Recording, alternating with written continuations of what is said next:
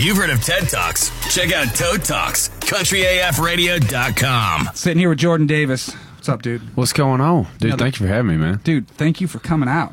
This is such a cool spot. I know I've been telling you, but like, dude, this is like a little gym you got over here. It's neat, dude. It's kind of like all the stuff we have inside, and then this we just launched this March 1st.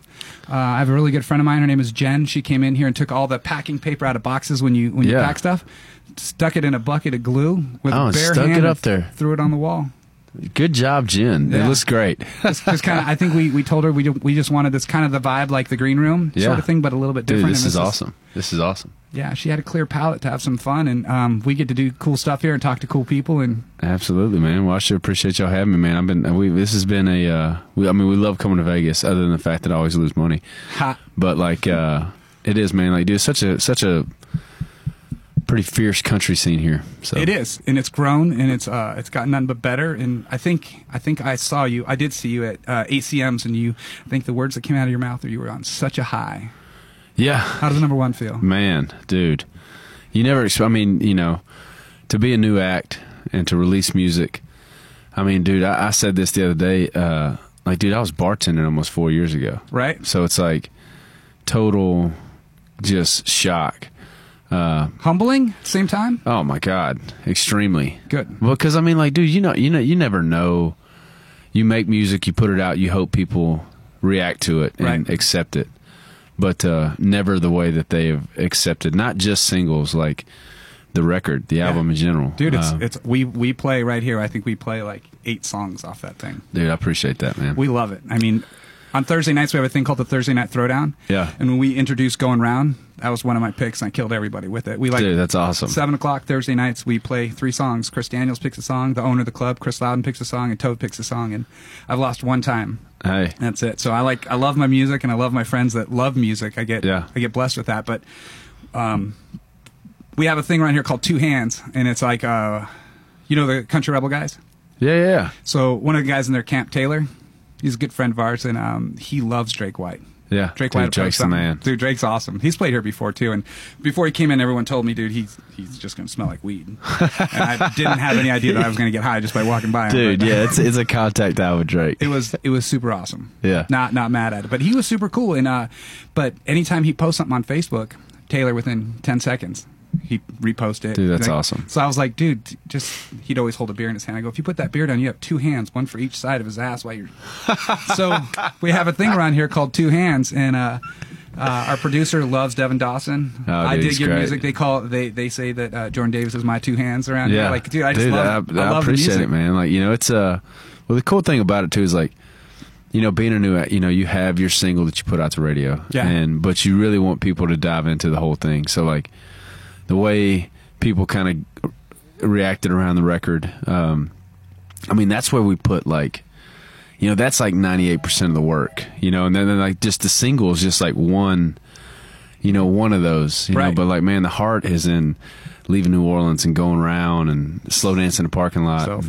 Selfish is awesome. Like, so it's like, it's great that the single reaches the fan, and then I feel like once it reaches them, then I feel like the fan should dive into the artist. And Absolutely. Be like, all right, what else, is out there? So I've noticed that there's 2 sides in the industry right now. There's a side of the people that put out the album, and there's the side of the people, and even a label out there that just puts out singles. Yeah. And for me, I see the benefit in both sides of it, but I'm an album dude. Like, I'll listen to one song, like I'll listen to Spotify and I'll listen to New Boots, and if I hear something on there that I dig, I'm the guy that goes in and dives deeper to find out more about them and hear how they've changed through the years. And dude, I did that with Church. Yeah. Like, dude, I remember hearing "Love Your Love the Most" from Church, and I was like, dude, that sounds great. Right. But then, like, I went and heard like These Boots and Those I've Loved and Leave My Willie Alone, and you're just like, dude, this guy's incredible. And but like, that's how I've always found like my artists, and I guess it is like, like my label's done a great job of allowing us to make the record that we wanted to make, and them stepping in and being like, hey, this is a great single for you. And I think that they realize kind of what we tried to do with, as far as like, let's cast a big net, right, and if you're in the net, then it's up to me to make you a fan. You know, like I don't want you to be a fan just off of one song. Right. Like, they got to soak it up. Exactly. So who wrote your music? Do you write it all, or do you? Yeah. I'm a co-writer on everything. Dude, how rad is that? You got a number one that you wrote. Yeah, and like I never really set out to be like an artist. Like I moved to town to be a songwriter and write songs for other people. Where'd you come from? Shreveport, Louisiana. Leaving. Yeah. But like, sense. See, my uncle was a songwriter. Like my uncle wrote Better Man, Better Off, Today's Only Fool from Tracy Lawrence. So he's had like, you know, I've known that like songwriters existed from a really early age. Right.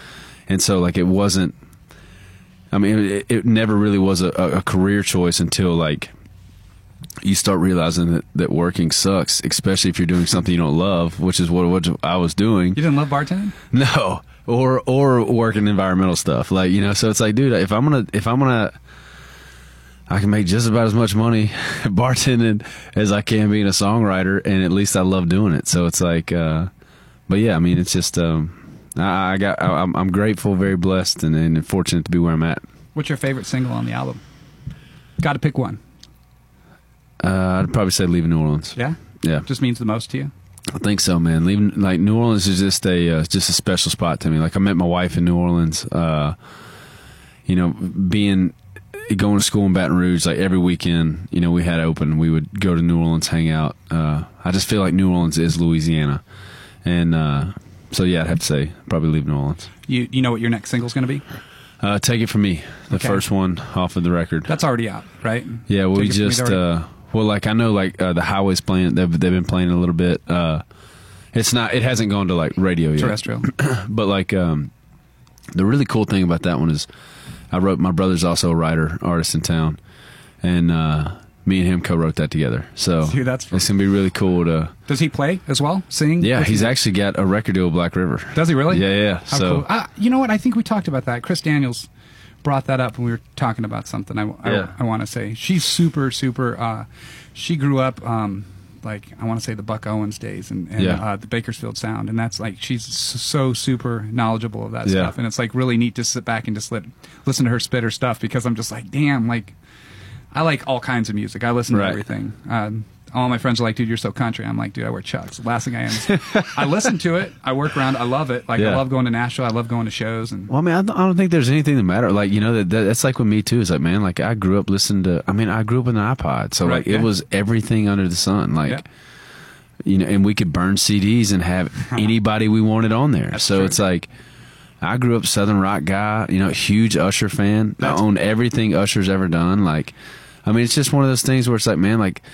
I think crossing genres. I think, you know, narrowing it down to just be a country guy. Like, yeah, I feel like my base is country music, and I guess my base is songwriters. Right.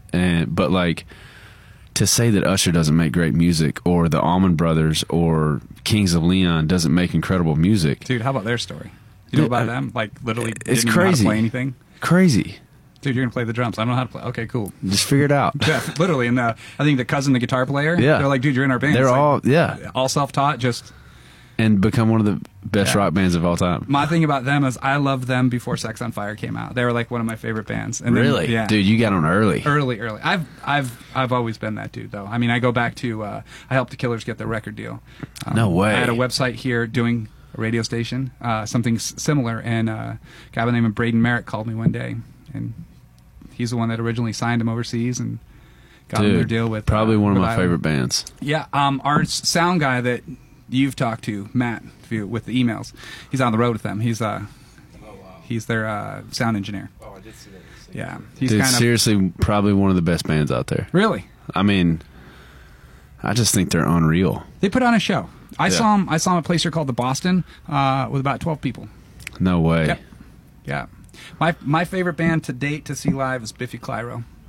I don't even know if you know who they are. I've never even heard of them. Overseas, they sell out Wembley. They're fucking huge. They come here, and there's a venue here called Vinyl at the Hard Rock. It's maybe half the size that we are. 200 people show up. And I just sit there, and I'm in awe. Like, I don't know if I'd want to go see them at Wembley because that's a lot of people to hang out with. Yeah. I don't like that many people. Dude. But it's just kind of like, I don't music to me like that. Like I try and push the envelope with and listen to everything. I flew home from Idaho last night and I was listening to Incubus the whole way home. Their HQ Live, just because it's been a while. Yeah, but I mean, dude, it didn't so badass that you can cuss, you can say fuck, you can say whatever you want, dude. We are. I wish everybody could have seen that. Like, but like, dude, like to dive back into like those old records that like you were just like obsessed with. Yeah. Like, dude, I did it the other day, and I've catch so much hell for this. But dude, I used to jam Dave Matthews, dude. And dude, I put in listener supported, and just freaking lost my mind. I've seen him probably like 8 times. Dude, he's incredible. Yeah, I just watch him all day. And then there was Dave. Like dove into the Dave record, and then I found David Gray. Do you know David Gray? Absolutely know David Gray. So I heard Babylon on Real World. Like I was watching Real World, and this was back before like Spotify and shit. So like you would have to watch till the end of the episode to see what the song was. And I caught just the tail end of like D Gray. And dude, I just like, my cousin was a huge music buff. And I was like, dude, I heard this song about like turning over TV stations. That's the only line I remembered. And I was like, it's something Gray. He's like, oh, dude, it's Babylon, David Gray. Dude, it was a White Ladder record. And I just wore that thing out. And like about 2 months ago, I went back and I haven't stopped listening to it. Like I'll have to go back and revisit it. I just get like Dido. Sorry. Yeah. Dido's like that for me. David Gray, I want to say that I got his CD. I don't know how I got it. We were supposed to review it or some shit like that, and I listened to it, and it was fucking, dude, great album. Dude. You just listen to it, and it's that music. But Dido does that for me. I'll go back and listen to Dido shit and, like, remember. The thing that bothers me is if you remember how great it was, like, old food places. Yeah, how great, and you go back and you're like, nah, yeah, it wasn't that good. Like, oh, yeah, like, like man, just the memory was, I wish I would have kept it the memory. Yes, that was a lot better. But Dido, I listened to her. There's a few that I've got. Gene Loves Jezebel. I grew up in that era, and I listened to stuff like that. I'm like, fuck, what did I see in this shit? Like, how did I like this? Like, but yeah, dude, he's bad. I just recently got it like Foy Vance. Have you listened to any Foy Vance? I don't think so. Dude, he's really good. Dude, check him out. He's really good.